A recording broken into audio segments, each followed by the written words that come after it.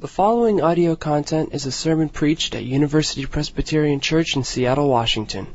For more information, please visit our website at www.upc.org. Good morning. Please turn with me to Psalm 90. It's our psalm for today. It is on page 476 in the Bibles in your pews.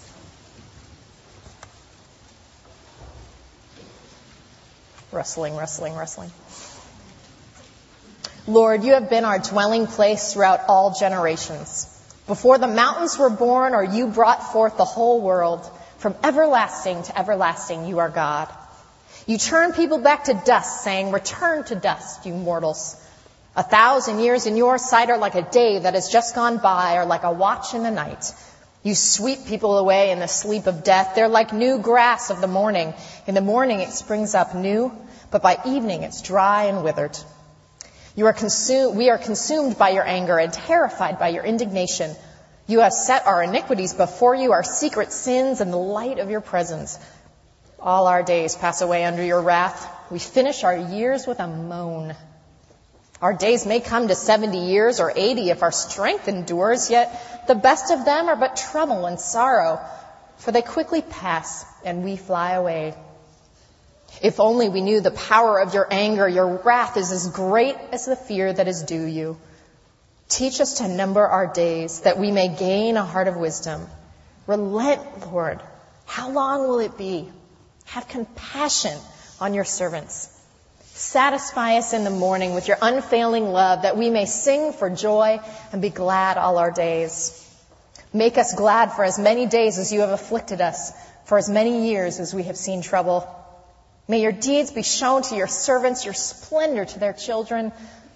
May the favor of the Lord our God rest on us. Establish the work of our hands for us. Yes, establish the work of our hands. This is the word of the Lord. Every child, at some point in his or her young life, is asked the same fateful question. What do you want to be when you grow up? Heck, some of us are still asking that question right now as adults. But when you were a wee bit of a thing, what did you want to be when you grow up? Okay, raise your hand if you wanted to be a fireman. Are there no firemen in the crowd? I can't believe it. Up there, the balcony. Oh, there, Tim. Thank you. Tim Snow wanted to be a fireman. How about our astronauts? There's got to be an astronaut. And oh, good. There we go. Nice. Superheroes. Can we have good? The Queen of England? Oh, good. There's more of us than just me. That's great. Yes, I wanted to be the Queen of England when I was a child because I saw Princess Diana get married at a very impressionable age. And I figured if she could do it, I could do it. But that's not all. I also wanted to be a flower in the Waltz of the Flowers in the Nutcracker. Yes, I was that specific about it. I wanted to be an actress. I wanted to win the Kentucky Derby. And I wanted to be president of the United States. I had very small dreams as a child. How one could be president, though, and the Queen of England at the same time was not really troubling when I was 5. So I was thinking about my young self and these delusions of grandeur I had. And at first I thought, boy, geez, I was a cocky little thing. But then I realized it wasn't about the fame and the fortune and the power. It was all about the cool outfits. The tutus, the gowns, the racing stripes, and, okay, I guess pretty cool houses too if they're white or Windsor. Take your pick. Mock if you will, but you know it is all about the outfits. Okay, uniform sounds more masculine for you guys out there, but come on. How masculine is a superhero cape? And you cannot be an A-list superhero without a cape. And you know when the police officers on Sunday morning tell you to cross over on 15th, you're thinking, that is a cool outfit for uniform. You secretly want to flash that badge and stop speeding cars with a glance of your eyes. Okay, well maybe it's more than that. Maybe these childhood dreams really are about a desire to be somebody or something in life, to make our own mark. As kids, we reach for the stars. We want to make an impact in the world in our own unique way. Rare is the child that says they want to be in a middle management cubicle when they grow up. In the 80s hit romantic comedy Say Anything, the protagonist Lloyd Dobler, played by John Cusack, puts it perfectly. When asked by his girlfriend's father that same fateful question, Lloyd clears his throat and says, "I don't want to sell anything, buy anything, or process anything as a career. I don't want to sell anything bought or processed, or buy anything sold or processed, or process anything sold, bought, or processed as a career." Now, the author of Psalm 90 was not thinking about making widgets or even about being some sort of Davidic superhero when writing this psalm.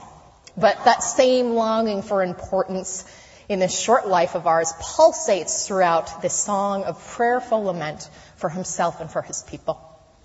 This psalm is attributed to Moses, although it's more than likely written in the exile by someone dwelling on Moses and the Israelites while they are wandering in the wilderness. And it certainly echoes what Moses must have felt at the time, small and lost and insignificant. Regardless of who and when, this psalm, like so many, transcends place and time. Psalm 90 is a psalm of longing to bring meaning out of our lives, yearning to be significant in some way. And yet in the midst of this song of prayer is the acknowledgement that any significance we can possibly achieve in this earthly life is dust. In the sight of God, from the view of eternity, the psalmist realizes we are but a blink of an eye, a puff of dust, just gone in an instant. Juxtaposing how small we are with the vastness of God, the psalmist starts out praising God for God's omnipresence and power. He says, "Before the mountains were born, or you brought forth the whole world, from everlasting to everlasting, you are God. You turn people back to dust, saying, 'Return to dust, O mortals.' 1,000 years in your sight are like a day that has just gone by or a watch in the night. You sweep people away in a sleep of death. They're like the new grass of the morning. In the morning it springs up new, but by evening it's just dried and withered." In the light of all eternity, from God's perspective of timeless authority and power, how can we be anything but dust or grass? The psalmist muses, "All our days pass away under your wrath, and we finish our years with a moan. Our days may come to 70 years or 80 if our strength endures, yet the best of them are but trouble and sorrow, for they quickly pass, and we fly away." God, the psalmist points out, is not transient. God is the same yesterday, today, and forever, but we are extremely transient. We're like grass that just burns up in a single day. Our lives are over in a sigh and a groan. This is all fairly depressing, especially for the starry-eyed dreamers who wanted to make some sort of an impact. The force of our own mortality hits both us and the writer of this psalm. We want to cry out with the author of Ecclesiastes, "All is vanity and striving after wind."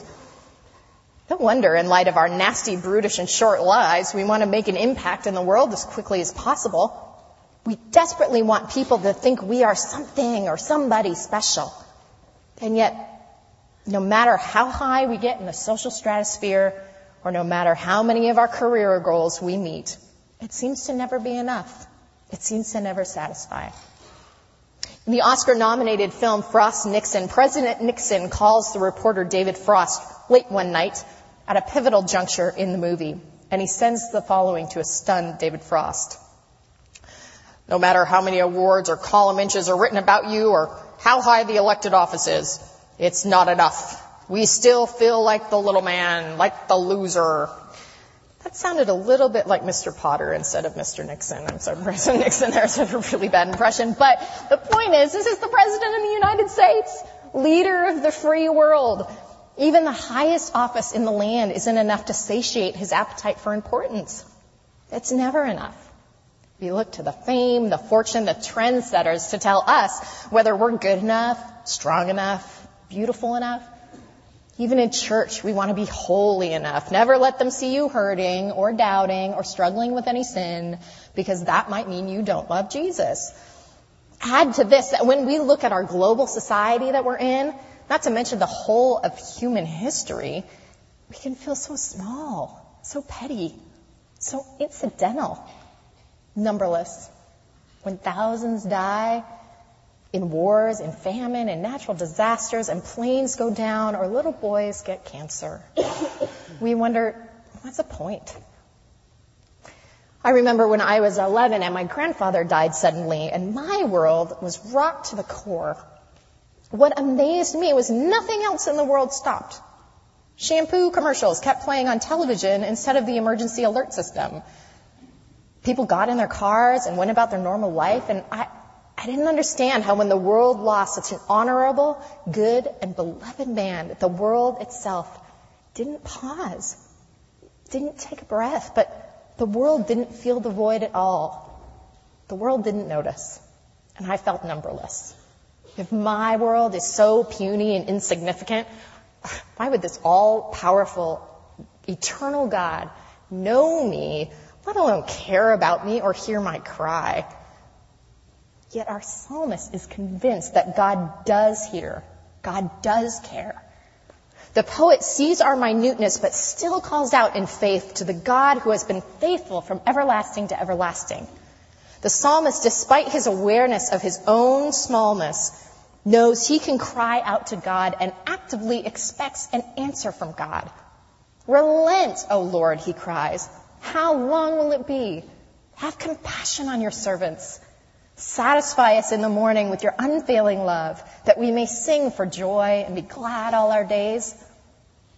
Could it be that this eternal God does indeed care? If not, why bother even addressing God, let alone crying out for God's compassion? Not only this psalm, but many sing to the intimate knowledge and care of God that God has for us. Psalm 139 is perhaps the most well-known, and it's beautiful poetry on the intimacy of God's knowing us. Lord, the psalmist says, you have searched me and you know me. You know when I sit down and when I rise up. You understand my thoughts from afar. You scrutinize my path and my lying down and are intimately acquainted in all my ways. For you formed my inward parts. You wove me together in my mother's womb. The writers of the Psalms obviously believe that not only is God one who hears and cares, but one who knows us intimately. Now, that's lovely, but the Psalms are poetic, not necessarily doctrinal, not necessarily how things function day to day. So how do we know that God sees us for real? As individuals, and also as the human race as a whole, how do we know that God sees us as significant, as worth God's time?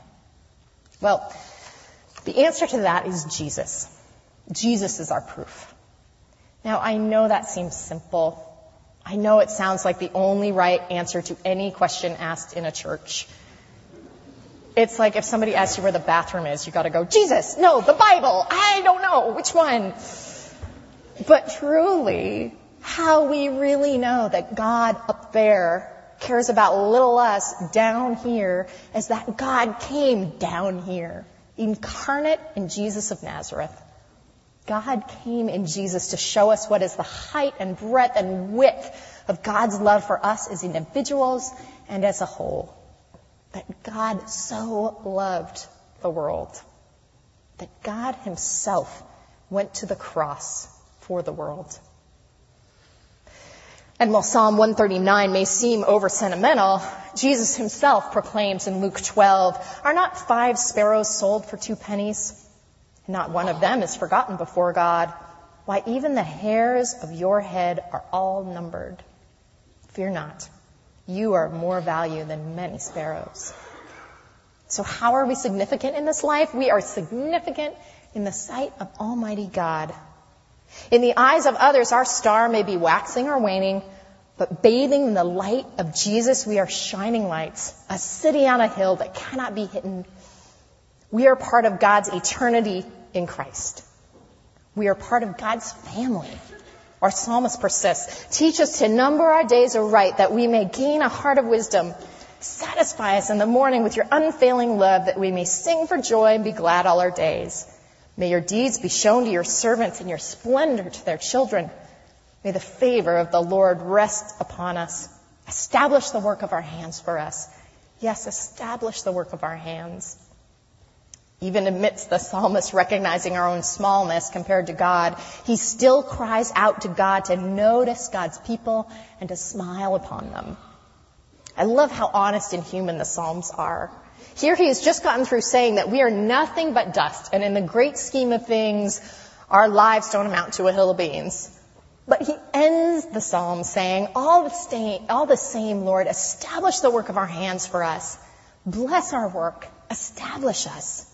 Make our work lasting and significant. To desire to have our work impact others and be lasting is not in and of itself wrong. In fact, we're often called to impact the world for good, rescuing the oppressed, feeding the hungry, loving our neighbors. But where we start to stumble is the motivation that is behind our desire for impact. Indeed, to give any less than our best to our work, our relationships, and our lives wastes the precious gift of life that God has given us. It's burying our gifts in the sand. But ultimately, what makes us significant and our work blessed is God, the author of our lives. Our walk with God is not about who we are in the world. It's about whose we are. We are almighty God's. The hairs on our head are important to the creator of the universe. We belong to this God of unceasing love and grace and mercy. Like children to our parents, we belong to the family of God. And that changes how we behave in the world, who we are in the world. If one is part of the Corleone family, for example, one behaves a certain way. If one is part of the Brady Bunch, one behaves a different way. Marcia. Yes, we mess up. But we learn our lessons and we grow. We don't get thrown out of the family or sold to the circus. In the same way, we are children of God. And nothing we can do changes that. Nothing can separate us from the love of God that is in Christ Jesus our Lord. Nothing we can do changes whose we are. We can turn away from God or fall on our knees in front of Him. Regardless of our actions, we are still God's. Just as my daughter, Sienna, can move to Brazil or change her name or never speak to me again, she's still mine. And not mine in just name and genetics. No matter where she goes or what she does, I will still love her. It's like that classic kids book, Runaway Bunny, where the little bunny wants to run away from Mommy Bunny, right? And he says, well, I will turn into a fish or a flower or a bird to run away from you, Mommy. To which the Mommy Bunny replies, then I will be a fisherman or a gardener or a tree you fly home to. Okay, I know this is no Dostoevsky, but it illustrates the depth and length of parental love. How much more so is the love of God for God's children? I will leave the 99 to find the one lost. Now look, you can get into a bunch of theological contortions on this. Well, what about Hitler? And what if you believed and then you walked away? And the Greek aorist passive of love looks different in all these passages and blah, blah, blah, and Augustine and Calvinists and, stop it. We Presbyterians can overthink things to our detriment sometimes. And there are a lot of big brains crammed into this sanctuary today. Yes, in John Medina, wherever you are, the brain does rule. But can't we for once stop and breathe and rest, knowing that we are God's and God is ours? That's what the psalmist is doing. He's saying, I know I'm dust, but I also know that dust I may be, I am yours, Lord. Our lives are significant because they matter to God, and they matter to God because we are God's children. Sienna may not do anything glorious in the eyes of the world, but she'll always be glorious to me. Why do you think parents force unwitting people to look at hundreds of pictures of their children? It's because we find our children wonderfully important. So I'm trying to imagine God with this bulging wallet full of pictures, and he's flipping it open and they all tumble out, and God's like, Peter, look, this is when Susan learned to ride a bike. Isn't it sweet? And this is from a different angle. Wait, Peter, where are you going? I'm not finished. I digress. Where are we? We're at Jesus. Jesus being the ultimate proof that God does not only know us and love us, but that because of him, we are part of God's family. Because of Christ, We are part of God's family. And out of that knowing of whose we are, what family we're from, we are to then act accordingly in the world.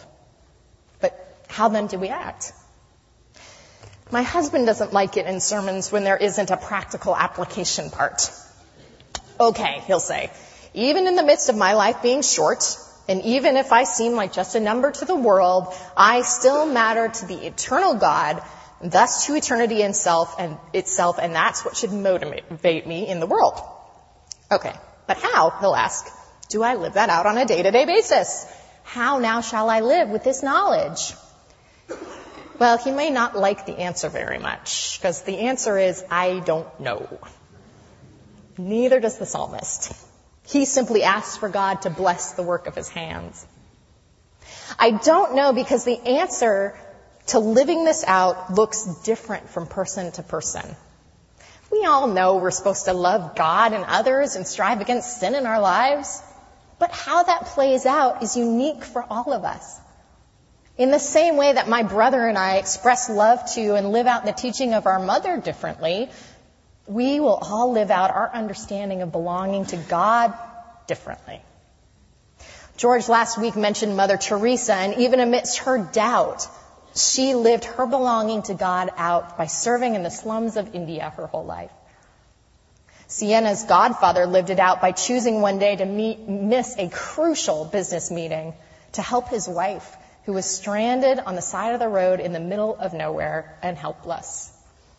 The Benedictine monks live it out by doing tasks as simple as peeling potatoes.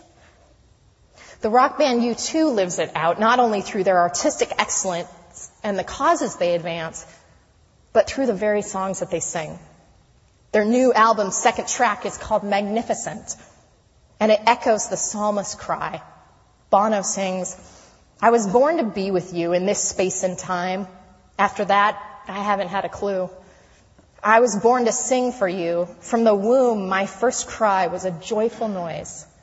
Justified till we die, you and I will magnify the magnificent. You and I will magnify the magnificent.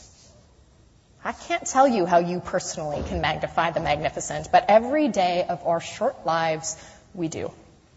For better or for worse, we magnify God to the world because we are God's own. Magnify the magnificent. That's what makes our lives count. That is what makes us somebody. And that's why we come to the communion table. Not just to remind ourselves of what Jesus did for us, that he opened the way home for us, but we also come to refresh ourselves anew at our family table. We come home and we imbibe deeply. We come home from that long journey to look into the eyes of our Lord, to remember and acknowledge that we are his. And at this table, we taste eternity. Amen. Let's pray. Lord God, we are so grateful for your steadfast love. Amidst your power and might, we are awed by the fact that we are significant to you. We matter to you. We are so thankful that you have invited us to eternity. And as we taste eternity today at your family table, may you give us the grace and strength to take eternity into our world and magnify you. Amen. All University Presbyterian Church online audio is available on both CD and cassette. If you would like to support the mission of UPC by ordering copies of sermons or classes, please visit www.upc.org/audio, email audio@upc.org, or call 206-524-7301, extension 117.